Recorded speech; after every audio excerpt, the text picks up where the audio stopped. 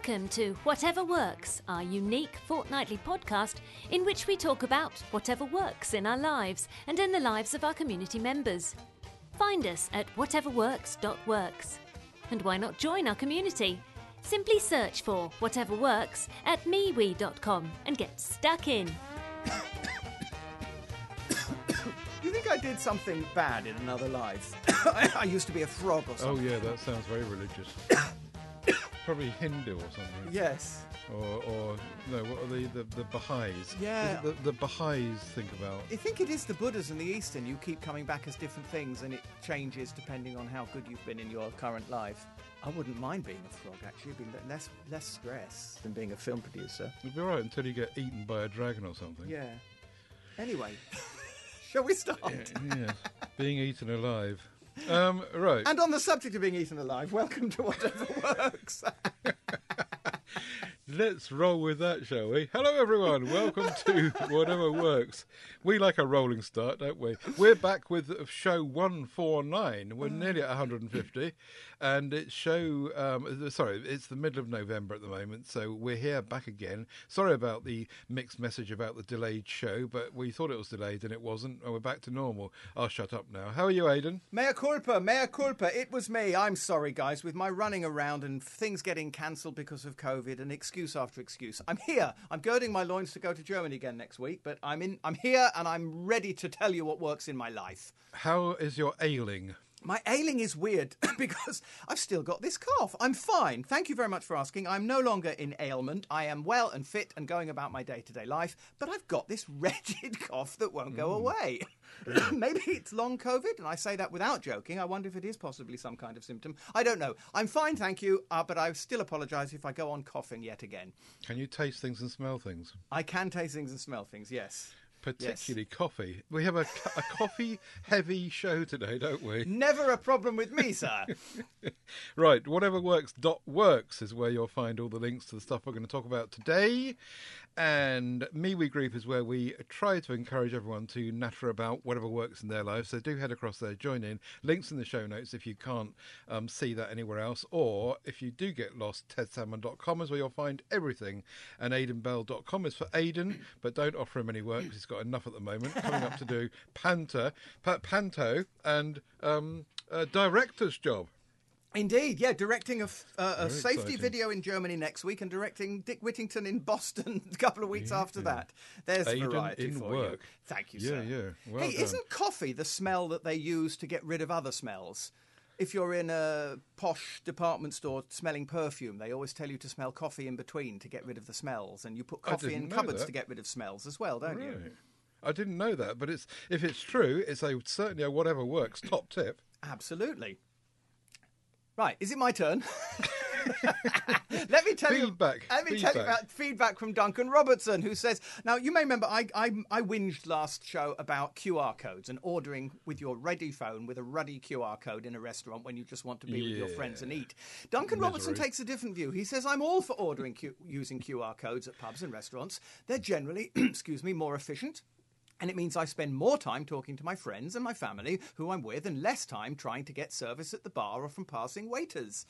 If you go to Yo Sushi, you can pay and order online and your food and drink can be delivered via the conveyor belt so you never have to speak to anyone. You know what? I take a middle ground because my reaction to that is how awful. What's the point in going out if you don't have any human interaction whatsoever? But yeah I guess it's something for everyone. I guess that's the point, isn't it? That that this is my kind of approach, to be honest. Keeping away from keep away from the riffraff, and keep yourself to yourself. I suppose the experience of going out is more than interacting with other members of the human race.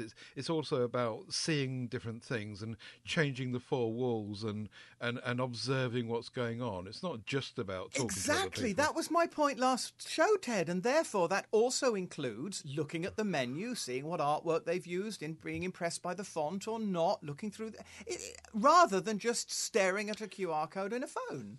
But you could look at that on the wall. I'm sure that these places have got wall menus. Even if they haven't got them on bits of paper. Anyway, I don't know. Each to their own, as Absolutely. We always say. A fair point, Duncan. And I definitely fall in between the two on that one.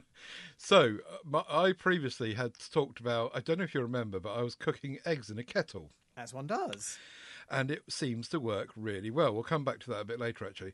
But I thought to myself, I'll tell you what happened. My mum's microwave broke down and they had to chuck it away. And I said to her, well, actually, the only thing I use my microwave for these days, really, is making porridge. And you have mine, and I'll see if I can find another way around it. So I had decided to experiment with making porridge without a microwave and without a stove, without a cooker, but with just a kettle. And sure enough, it kind of works. So you get some fine porridge oats, not the really thick, fat ones, but some finer ones. Yes. And you put them in a bowl with a tightly fitting lid. Pour over you can add milk, a bit of powdered milk, because if you add real milk, it'll make it too cold, right. I think. But if you add a powdered milk and sugar or whatever else you want to put in it, or nothing, you can, or in fact, if you're in Scotland, put salt in it. Ugh. I tried that once, and salt in porridge. Anyway, so you then put the water on it, the boiling water on it from the kettle, seal the lid up, and shut it down tight for like about half an hour, 20 minutes, half an hour, and stir it up again on the way out, and it seems to work. It's not quite the same, to be honest. It's not quite as well done, but it's absolutely edible and it's absolutely fine. Is it still hot after 20 or 30 minutes? Yeah. Well, it's hot enough to eat. For me, it's not piping hot. But that depends also what sort of container you put it into. I mean, if you put it into a metal, if you put it into a flask, say, for example, then if you stuck it in a flask, actually, I never thought of that. That's a good idea, isn't it? Try a flask. That'll be your next report.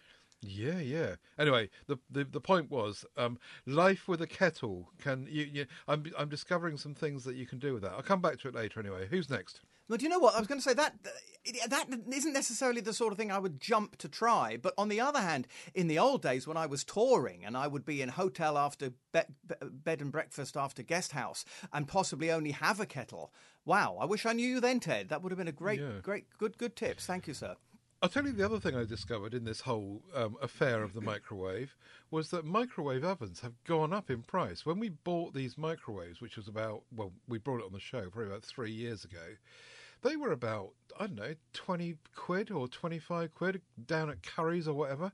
And now the cheapest one I could find was 55 quid. And I said to my mother, I'm not paying 55 quid for a microwave just so I can have porridge. Hang it! Anyway, it may be because of Brexit, everything's just gone up in price. You're right, because while you were talking, I was facetiously looking on Amazon so I could say, no, that's not true. But you're quite right. You are absolutely right, sir. I was expecting the lower price range too. Yeah, those are the days. Anyway, moving on. If you haven't got any money, you can have Christmas dinner in a tin. Yay! Christmas dinners in a can promises answers to supermarket shortages, it says here in my recording note. Festive Heinz soup tin contains big chunks of turkey, pigs in blankets, sprouts and stuffing balls. The company will produce 500 cans of the Christmas dinner big soup this year. That doesn't sound much. Yeah, I thought that might be a misprint. I think that must be 50,000 or so. I mean, 500, they're going to be on eBay for a fortune. The days of peeling potatoes, prepping sprouts and basting turkey could be numbered if this new festive offering catches on. Again, it is not something I jump at, but again, in the days of if you're in a situation where all you've got is a kettle to do latent heating, or I suppose you'd need a microwave or some sort of a pan to heat this up in, but there you go. No, you wouldn't. No, you wouldn't. You just open the tin and eat it. No, well, yes, I do that, and you can do that. It's all cooked inside. But what I was going to say was, coming back to the kettle, you could, of course, if you wanted yes, hot water, yes. Take the lid off of the can of soup, right? Stand it in the bottom of the kettle, half fill it with water, shut the lid, boil the kettle, and then leave it for half an hour. And I bet you it would be. I haven't tried that, but I bet you it would be. You know what? If you ever did Desert Island Discs, I know what your luxury item's going to be now. A kettle. You'll be sorted for life, Ted. Yeah. Right, okay. So, incidentally, those Heinz soup tins of food, are really nice. And yes, I do. I'm sure that people will think it's slovenly and lazy, but I do. I'm happy to eat them out of the can. Put it in a bowl if you want to, but just cold. Some things I just don't really want to heat up. Move on. Some things I can't touch unless they're heated up. Move on. John Love is next, and he listened to the last show. Well done, he's our listener. And he was talking about, giving me some feedback on how the Amazon affiliate links percentages works. And I'll link in the show notes to the page he ended up at, which explains what things are the most profitable and what are not. And it seems to be categorized. And the best thing you can get 20% if you get people to buy games, Amazon games. Fashion items are 10%, and on down it goes. Consumables like beer and wine and all that's 6%.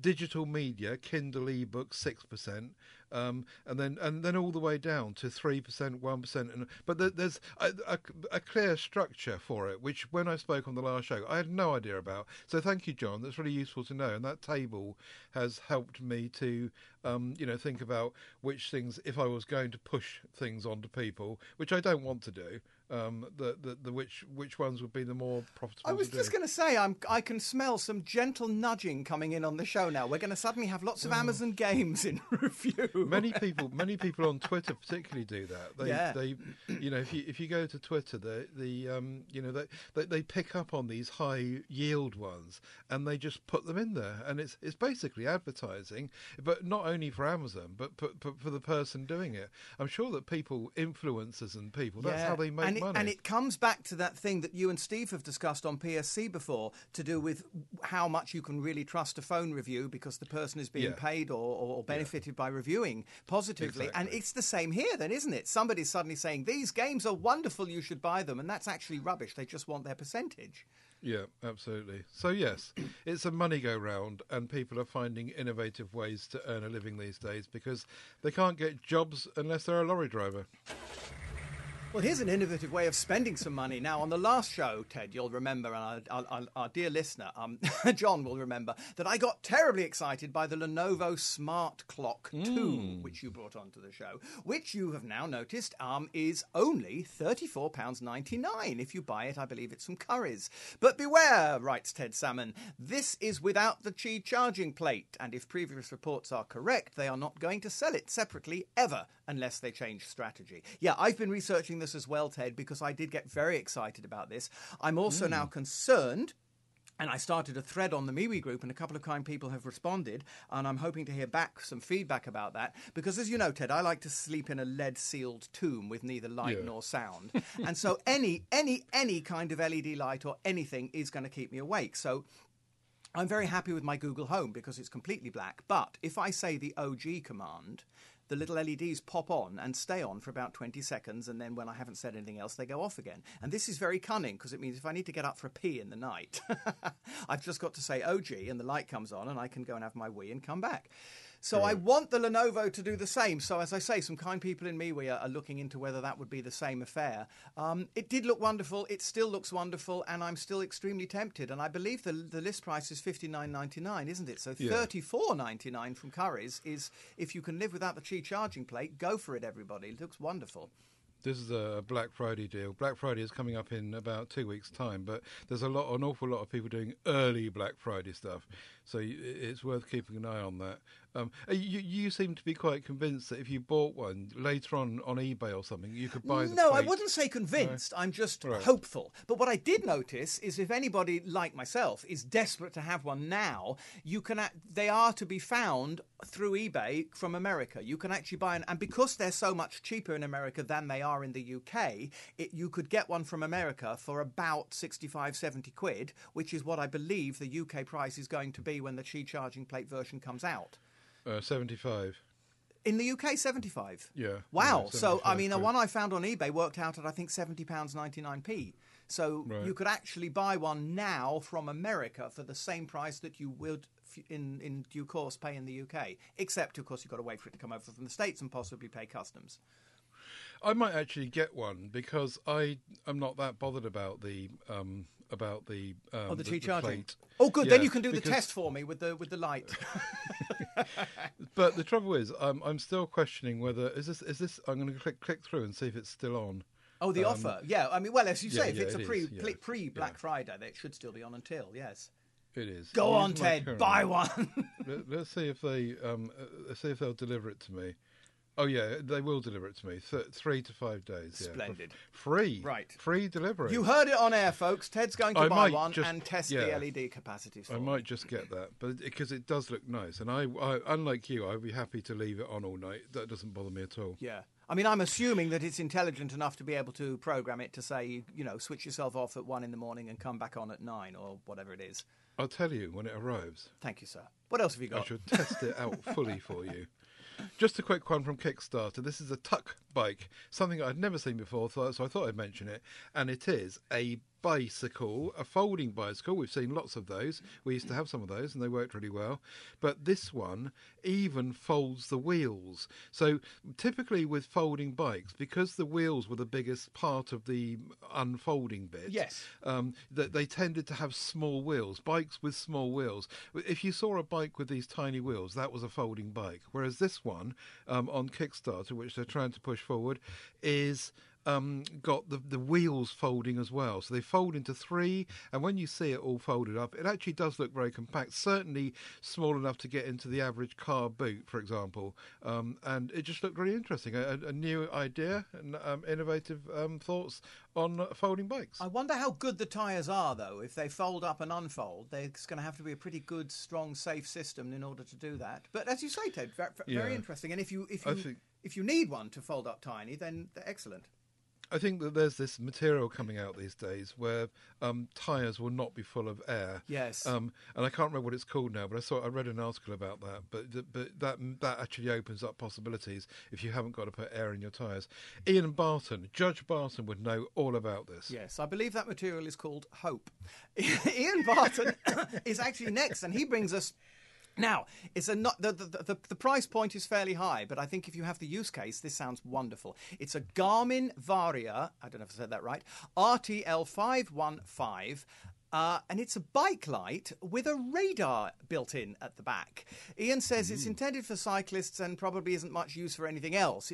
It's a rear lamp that has a built-in radar. If you have a compatible cycle computer, such as Garmin or Element, or maybe that's Element, it will display a stripe down the side of your bike computer. The radar can detect vehicles up to about 100 metres behind you and will display an icon of the vehicle on the computer showing how far away it is. I've had this about 2 years now and was initially sceptical about how useful it might be. However, I wouldn't go out without it now. It's particularly useful on narrow country roads where it's difficult for vehicles to overtake safely, and you get an early warning that something is coming up behind you. Also useful in towns where you can see how many cars are stacked up behind you waiting to overtake. Now that's interesting because Ian also links to a video, the first part of which I did watch. I must admit it was quite a long video. I didn't watch it all. But the guy reviewing was saying he didn't find it so useful in town, and it got itself got its knickers in a twist a bit in town. But Ian seems to have a different opinion there.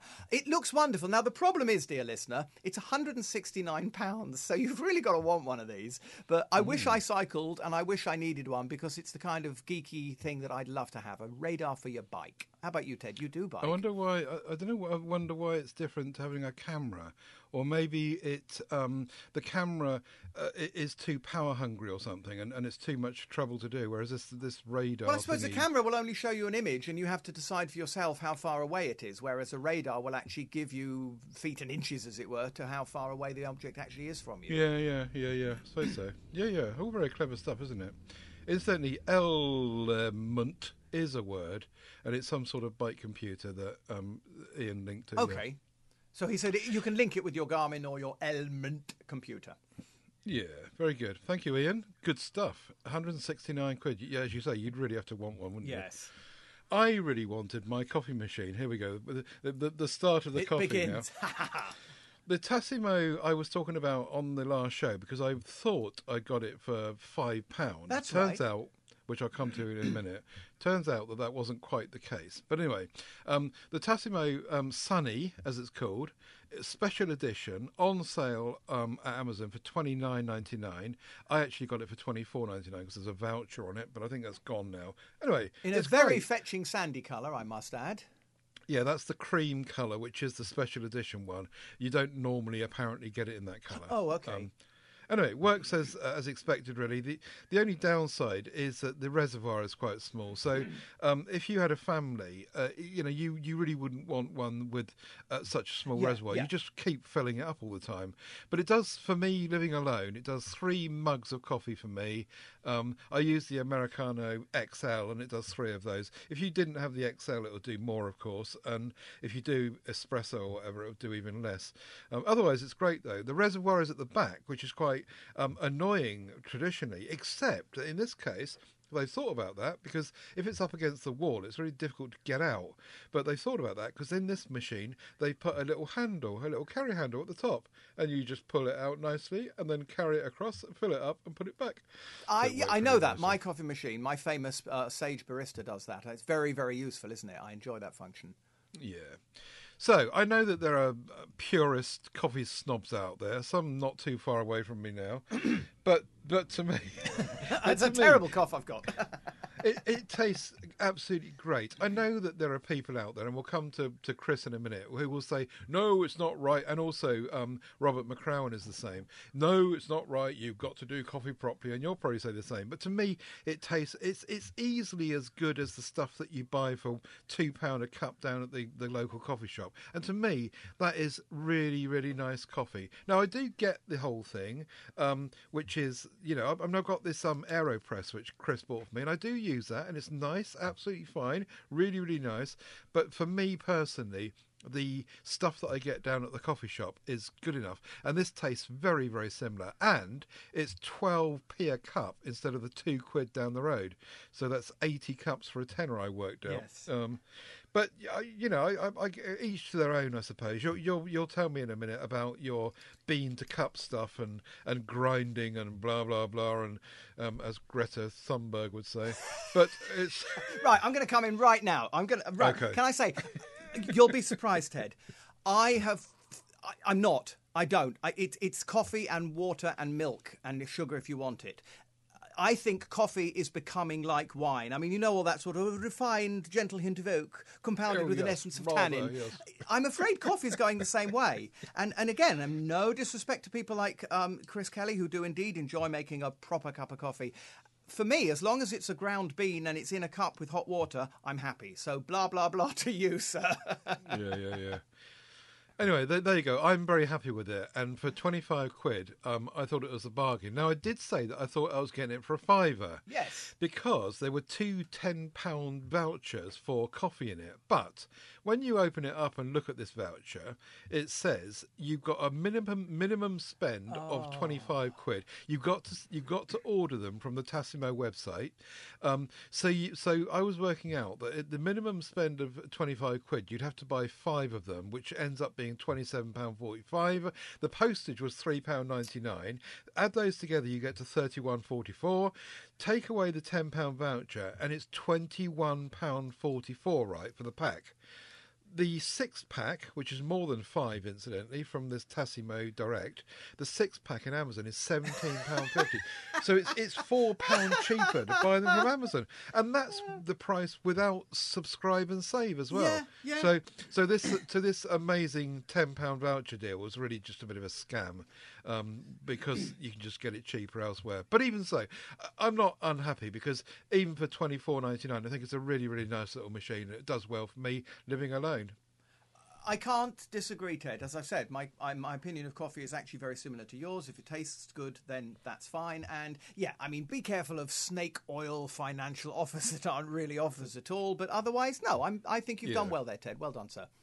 How kind of you to say so. Do carry on. Thank you so much. Another kind gentleman is Steve Heinrich, who has kindly written to us to say multifunctional office desk pads are wonderful. Steve says, I recently picked up this multifunctional office desk pad, reversible desktop pad, to protect the refinished tabletop I work on every day.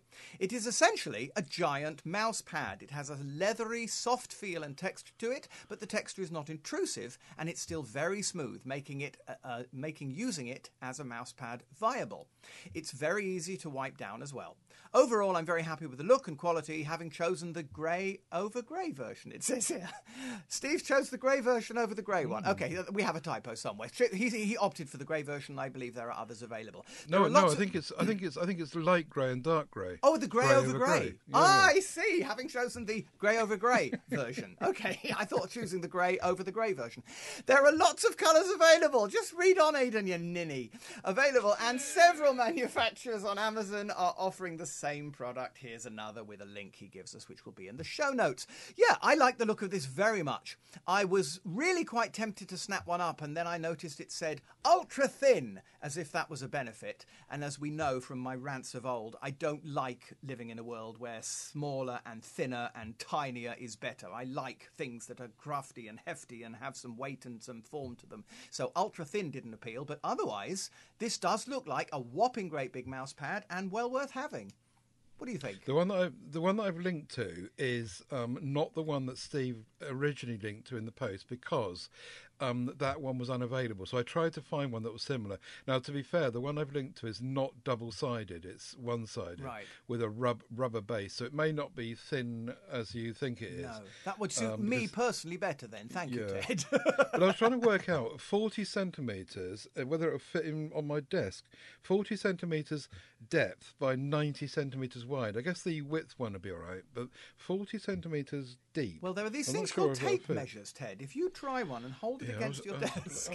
So once again, Ted is now measuring his desk live on it. I tell you what, the one that Ted has found does actually come in a variety of different colours. It's all right, I'm just trying to fill dead air for you, Ted, while you're measuring your desk. And also, it's there's 10% off this one as well. There's a voucher for 10% off. So not only is it reduced from 18 quid to just under 10, but there's another 10% voucher. So it's another quid off, basically. However, the one that Steve found in the first place is also... Well, the picture's changed as well. Actually, linking to that one, it seems to have changed its imagery and its pictures as well, and also looks more exciting. So there you go, folks. Oversized mouse pads, well worth looking into.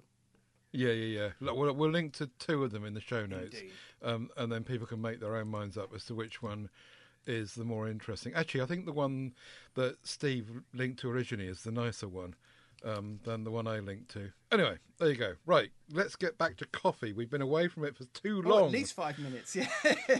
Chris Kelly has bought the Fellow Ode Brew Grinder. For some time, I've been hand grinding my morning coffee beans, and I've decided to go electric. I've opted for the aforementioned Fellow Ode Brew Grinder. Oh, one of them. I love the minimalistic aesthetic, which has a hint of the obelisk from 2001. It's reassuringly heavy at 4.5 kilos. You'd like that. There's a huge dial on the front that goes up to 11 at the core setting. Oh, Steve Litchfield would like that. Yeah. I've set it on the finest setting. This is the biggest drawback of the grinder. It doesn't do really, really fine. So espresso is not an option, says Chris. What it does do is produce a very consistent grind, very quietly and really quickly. This is due to the large flat burrs. We're going to get technical now. So what used to take around 40 seconds now takes about 6 seconds. The Ode is intended to deliver a single dose, so there are no large hoppers on the top, which means it has a low profile, not much taller than my coffee mug, he says. The bin that catches the grounds has a magnet in the base, which satisfyingly snatches it from your fingers to centre it under the output chute. It has I hope you're keeping up here. It has a smallish start-stop button on the lower front right corner, but it senses when there's nothing left to grind and auto stops after a few seconds. All in all, I think it's a well-designed, made grinder, and after a couple of weeks of use, I can confirm that it works superbly. At a mere £290, I also think it's a bargain. He thinks that's a bargain. Well, it's compared to my hand grinder. So presumably the hand grinder cost even more. £290. Wow. It does look nice, to be fair. It looks really nice. And if the whole coffee thing, going back to what we said before earlier, if the whole coffee thing is your hobby and you really get great pleasure out of it, then £290 is a budget mobile phone. So, good for Chris. £290 to save 34 seconds on grinding your coffee. No, but seriously, folks, again, as we say, if it's something that gives Chris pleasure, that he enjoys using and gives him the coffee that he wants, then absolutely, why not? No, money well spent. If you've got that money, spend it. And he doesn't have to use his elbow anymore to do it manually. Or once a year. Ted's Top Tips, Ted's Top Tips, Ted's Top Tips. Ian Watson is back. Yay. And says, following Ted's porridge thing, I get the reduced bunches of bananas from our local co-op for less than 10p and freeze them. The very ripe ones are great to put in porridge. There's a top tip. And, Ian says, going on, I tried eggs in the kettle a few times after Ted suggested it. When one of the eggs cracked, it left a white scum around the kettle. So now I use my air fryer. There you are, see. Right. So I love all this outside-the-box thinking, cooking eggs in an air fryer. Yeah. Why not? That sounds really good. I'd like to see how that's done. The cracked egg thing, I think I said before, it happened to me once. But to be fair, it was easily cleaned out. It wasn't a big problem. It never happened again. It was probably a cracked shell on an egg or something. Also, I've discovered that you can use a roasting bag. And if you are fearful about that, you know these roasting bags you get from Sainsbury's? Yes. Yeah. If you put the egg inside one of those, apparently you can put that in the kettle, and so if it does explode, then you don't get mess everywhere. And also, the other thing I discovered was that you these. If you might be too posh for this, but if you go to Sainsbury's, you can buy fish in a bag, boil in a bag fish, right? I'm too posh for Sainsbury's, darling. I go to Waitrose, of course. In the old days, I used to get these bags, and they were great. You put them in boiling water, I know you these. Didn't. Yeah, lovely. Yeah, lovely. You didn't have to break the bag open unless you were going to be microwaving them, right? Yep. So if you're going to put them in boiling water, you left them sealed. Yep. And these things you can chuck in the kettle as well. So the same thing applies. Latent heat. So don't expect it to be done in 5 minutes. But if you put it into boiling water in the kettle, leave it for half an hour or something, and the thing will latent heat cook itself.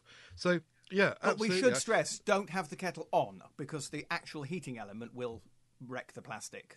No, you can't. Only you can't use. You can't use a No. You can't use a kettle with a heating element. It's got to be one of these ones where the element is not exposed. Even more safety conscious. Yes. Okay. Yes. I think we said that on the last show, because one of the things they said was that if you use one for doing eggs, is that it burns the shell of the egg if it's got an element. Right. So yeah, you need a flat bottom kettle. Okay. Have you got a dishwasher, Ted? No, not personally. Oh, I'm going to say, because I know you'd be the kind of person who'd be wrapping potatoes in silver foil and putting them in the dishwasher. And fish. We tried fish once. Yes, fish too. You can put a fish in the dishwasher and cook it, yeah. There is some innovative ways. I was focusing on kettles because that seems to be the lowest common denominator. Everyone's got a kettle. Yes. And the more stuff you can think about. There's also these salmon things you can get. If you buy salmon from Iceland, again, probably far too common for you, but in Iceland they sell salmon. I'm going to duff you up, you know. And each of these salmon fillets is in its own bag, same as the and you can just chuck those in there as well, but don't open it first, obviously. I watched a TV programme not long ago where they cooked a meal under a car bonnet. Oh, yeah, They prepared a meal and they stuck it under the bonnet and then drove up the motorway for an hour, and then dinner was ready. It was a lovely idea. Yeah. Amazing, isn't it? And we've all probably seen the people in the likes of Cairo cooking eggs on stones. Yes. Because it's just so blooming Yes. hot, or in Saudi Arabia. Yes. Anyway. And they do it in America. You crack an egg onto a car bonnet and fry it and that sort of thing. Yes. Innovative ways of cooking. I was actually quite pleased that the microwave went away, so I started to think out of the box a bit and find other ways of doing things. You could probably just put an egg down and talk to it for a long time, Ted, because I think hot air would probably have the same effect. How rude. Right, I've been rethinking time as well. In my Ted's Top Tips, I wonder if people could live with one of these innovative clocks.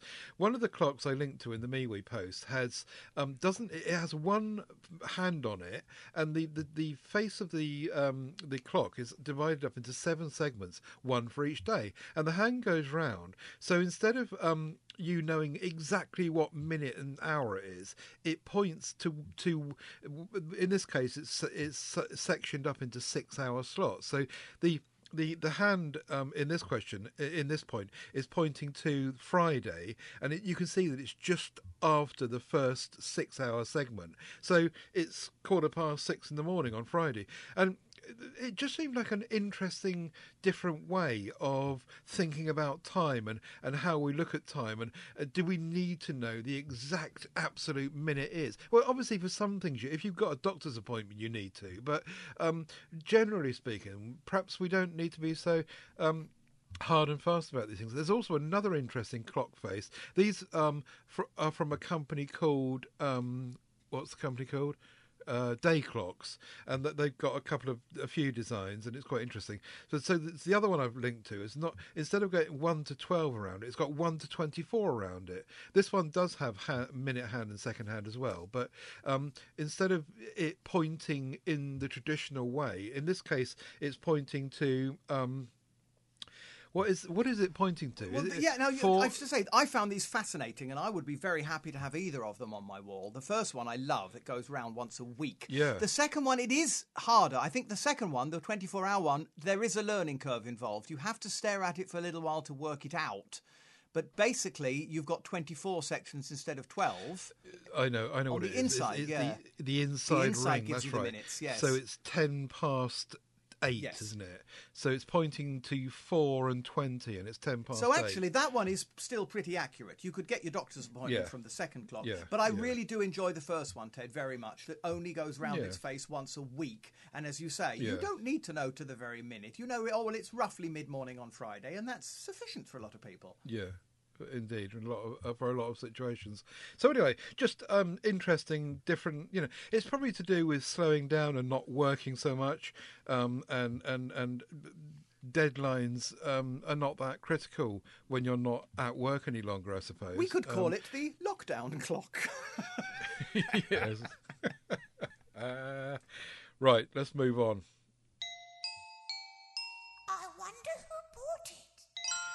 I wonder who bought this, which is going back to coffee. Never! More coffee! I told you it was the coffee show. You did indeed. The AeroPress that I referred to earlier, which Chris Kelly kindly bought me and is still in use, they brought this new one out called the AeroPress Go. Well, I don't know if it's new, but it's new to me. And it is a travel version of the AeroPress. As if the AeroPress wasn't travel-friendly enough, they brought another one with a smaller, lighter footprint. Now, apparently, according to the original, the Go is shorter, meaning you make slightly less coffee. Mm-hmm. However, the plunger, according to this particular reviewer, is far superior on the Go. It fits better into the chamber, generates less leakage, and slides more smoothly. The Go has some weight to it, says this reviewer. The accessories pack away into the included mug very neatly. So I think possibly the packing away of it gets you into a smaller... Mind you, the one that Chris sent me comes with its own carry bag, and it's really not very big. Right. But yeah, this they obviously just wanted to make a bit more money. Smaller. Yes, okay. Yeah. It's the same £30 in cost as the original, but the... This reviewer said it's better in some ways, certainly in the ways we've just described. Anyway, someone bought that, so thank you very much. Interesting one. It's called the AeroPress 10R11 Go travel coffee maker. And thank you so much, everyone, for buying stuff with my Amazon affiliates link. If you want to do that, you can do that by pointing your Amazon at tinyurl.com/Ted, Amazon Ted UK. Thank you so much. And breathe.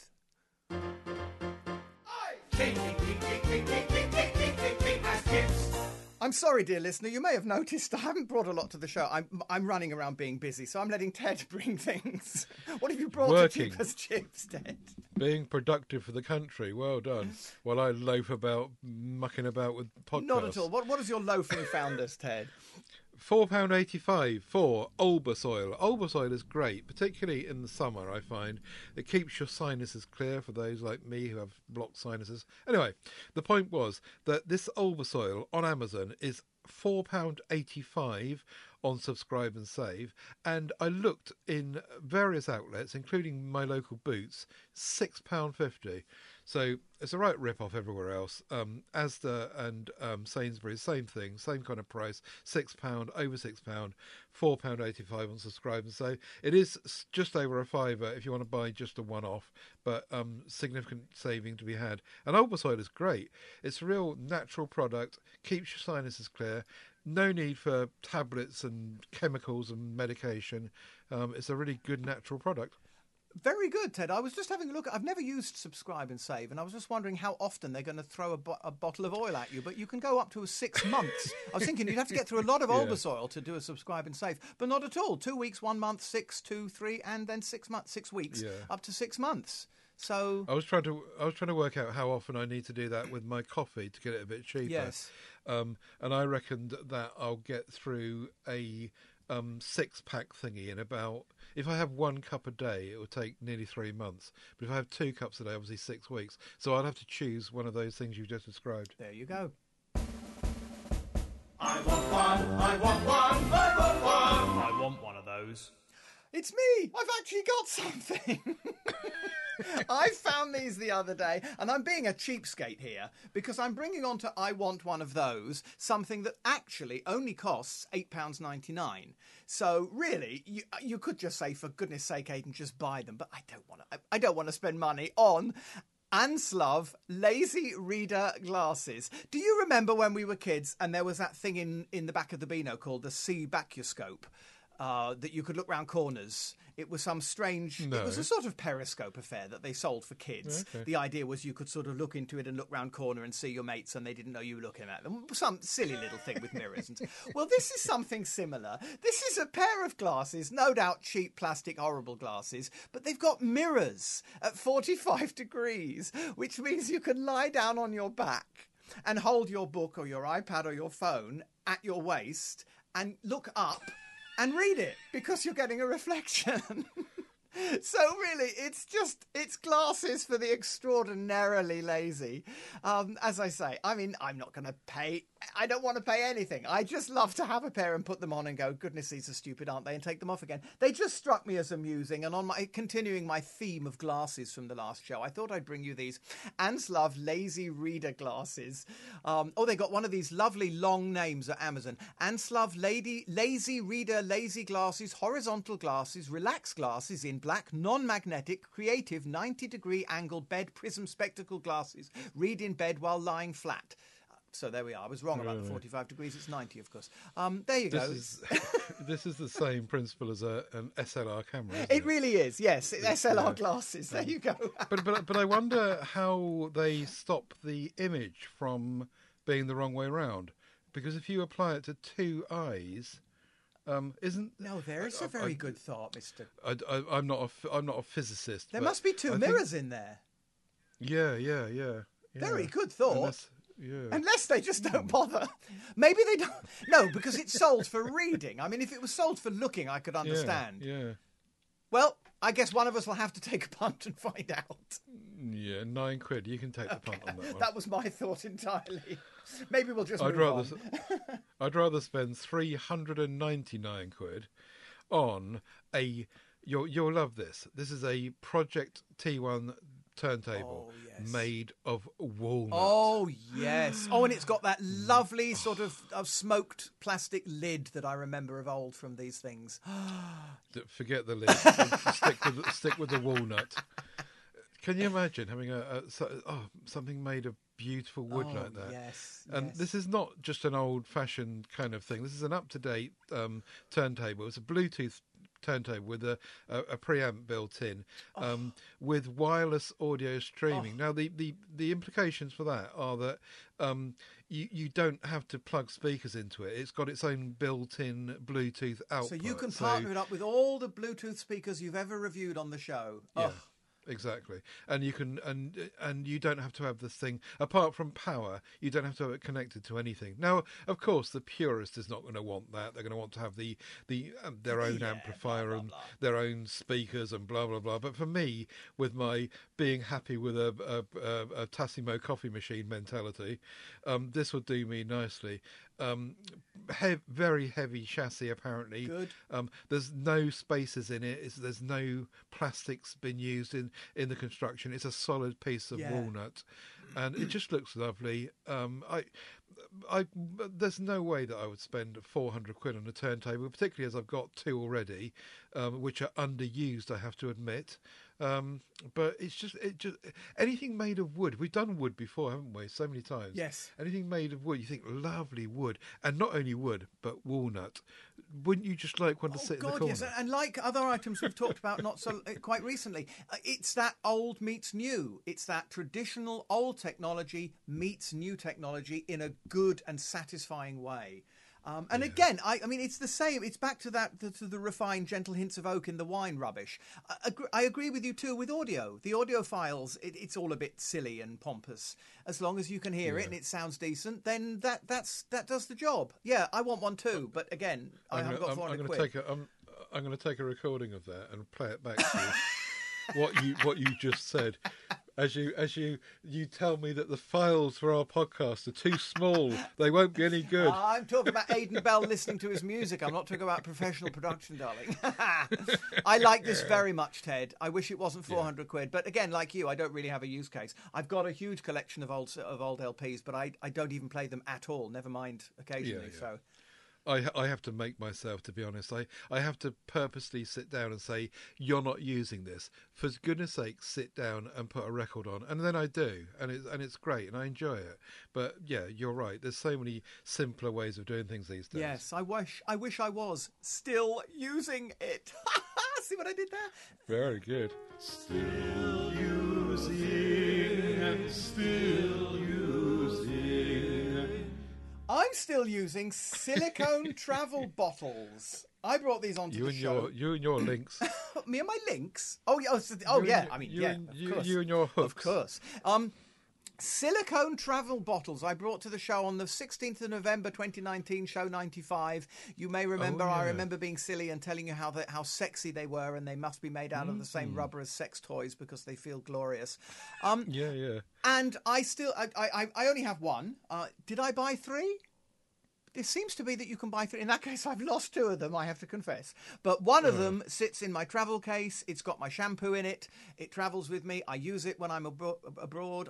And I've never had any spillage with it. I've never had any problems with it. It's 75 millilitres, so I can fly with it without them confiscating it.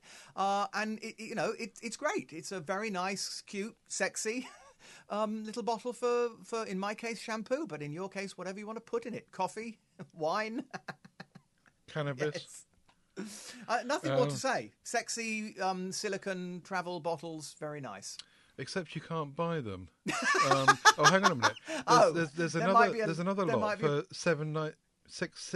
There's another lot for $6.99, but they're not the same colours. Well, there was nothing in the small print about you can only bring onto the show what you're still using, provided it's still for sale. I'm just telling you what I'm still using. I'm not. I totally agree with you. It's just that it's a shame that they can't still be bought. But if you click on the link top left, there's another set which look really, really exactly the same, but they're just not. They're bright colours. Oh, I found the set in pink, orange, and blue. Yeah, and they look identical. So if you can stand the garish colours, then they're probably equally sexy. Very nice. Yeah, I do like them. As I said at the time, it's just that I never go anywhere. So So stay at home and listen to your £400 record player, Ted, and be happy. Yeah, I brought this. I couldn't find it, but I know that I brought this to the show, and I can't tell you which show it was. But it's a really simple USB flexible LED light thingy that I use as a bedside lamp. I've moved the bedside lamp LED that I brought to the show a few shows ago. I've now moved into the lounge because I've found a better place for it. So this one, I remembered I got it in a drawer, and I got it out and I put it by the bed, and it's really nice. It works really well. It's got 10 LEDs on it. It's not hugely bright, but for the bedside, it works really well. I don't need a huge amount of light. I don't read proper books like you probably do. So most of the things I'm doing in terms of reading in bed are backlit screens. So it works really nicely.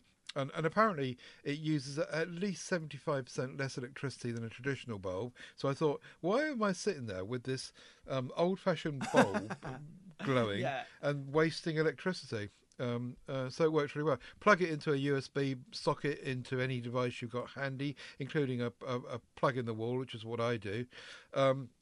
You tap the end of it with a finger to turn it on, turn it off. There's no different colours. There's no degrees of brightness. It's just simple. It just works. The bad news is that a bit like your travel bottles, they don't sell them. Yeah, you can't get them anymore, which is a shame because it works really well. I think they've moved now towards these other ones that have got all these different shades and the rest of it, and the simple ones seem to have disappeared a bit because I guess they've got cheaper to produce and what have you. So yeah, anyway, there it is. I'll link to the show in the show notes anyway, even though you can't buy one.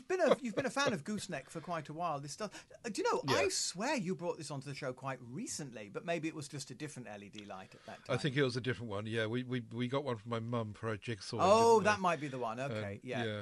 This is a much simpler one than that, and it works fine. Certainly LED rocks. I mean, during the course of being a presenter of this show, I've gone from cursed LEDs, hate them, to aren't these LEDs great? You know, one has had to get used to the newfangled technology. Now, my mouse ran out of battery this week, and it reminded me that these Amazon Basic mice, are just brilliant. I looked up my buying history on this. I used to buy them for my staff when I was at work, and I just issued them to everyone. None of them ever went wrong. They're only about £5 each, and they're just superb. They're very simple. They got 2 buttons and a scroll wheel, and they just work brilliantly. 2 AAA batteries, hurrah! You stick inside it, and they just don't go wrong. The one that I've got in my hand that I'm still using, and I put the new batteries in, I looked it up and I bought it in November 2011. So it's exactly 10 years old. Oh, wow. And it's still going, still plugging away. Nothing goes wrong with them, really. They're really, really good. Again, the bad news is they don't seem to be available anymore.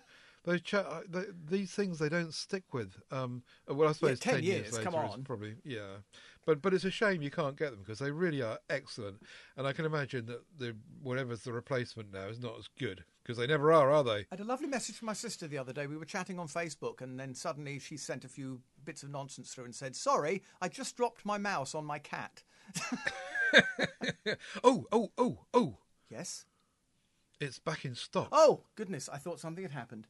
There we are, ladies and gentlemen. No. The 10-year-old mouse has returned. You can buy one, and Ted will provide link in the show notes. The bad news is, though... It's £480. Oh. Yeah, it's not a £5 any longer. It's £12.30. Oh, come on. That's still very, very good for a mouse. Yeah. For a mouse that's going to last you for a decade. But they used to be cheap as chips as well as still using. But not Room 101.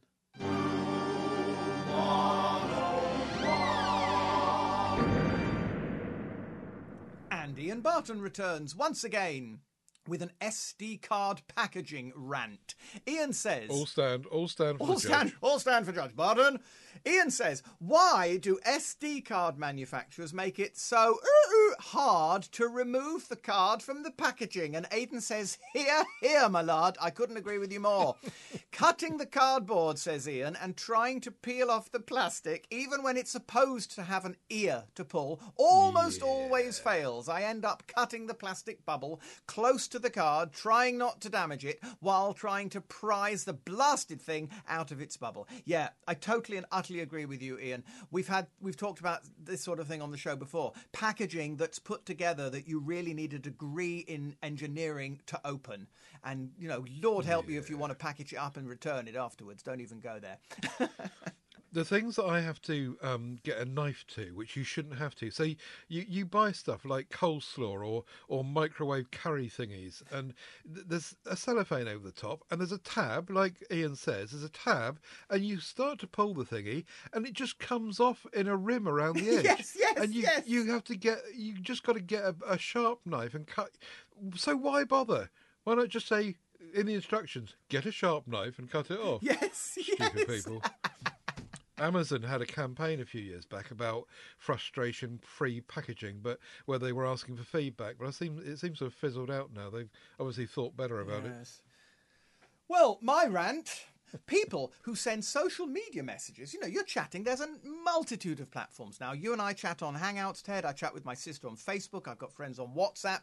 But there's a problem that seems to be across all platforms, which is people who send messages a line at a time. People will write, "Hello, Aidan," return. "I got your message," return. "I think we might do that," return. And you just keep getting little message after little message. And if you've got any kind of notification on, if you're quietly watching the television, your phone is having a merry fit with notification after notification. Why can't people simply write the message and then send it? That's all. It's a simple rant.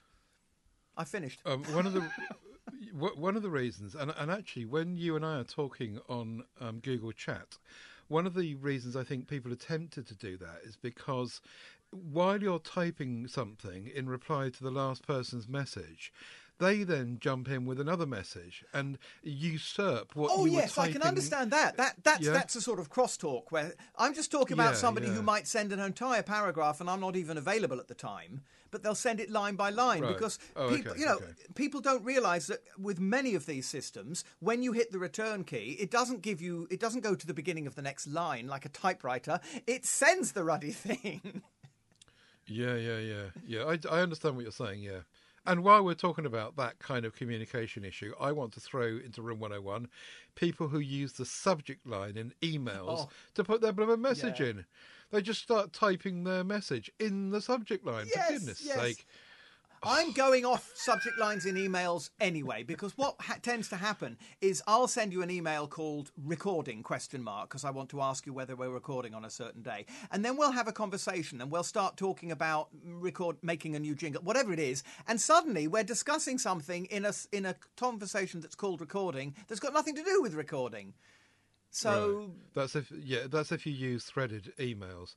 If you don't use threaded emails, if you use one-by-one emails, we have got into this kind of conversation mode, and Google encouraged that by default. I think that Gmail accounts now. I know you don't use Gmail, but Google have encouraged this conversation threading view. But you can turn it off. No, I don't use any kind of threading. I'm just talking about if I send you an email with a subject and you send it back, it will say subject. And if I then reply to you and say, and while we're chatting, I need to ask you about how to cook a haggis, you'll still get an email that's called recording, but I'll be asking you about how to cook a haggis. Okay. That's all. Right, okay. Yeah. I don't know if there's a way around that, really, because you can't change subject lines. Yes, I'm starting to just not bother with subjects or give them something absolutely arbitrary, like umbrella, just so that it's got nothing to do with anything. Or you could just put the date stamp in it. Or hello. Saturday, which I sometimes do, actually. Anyway, I'd like to now introduce the best jingle that you've ever written.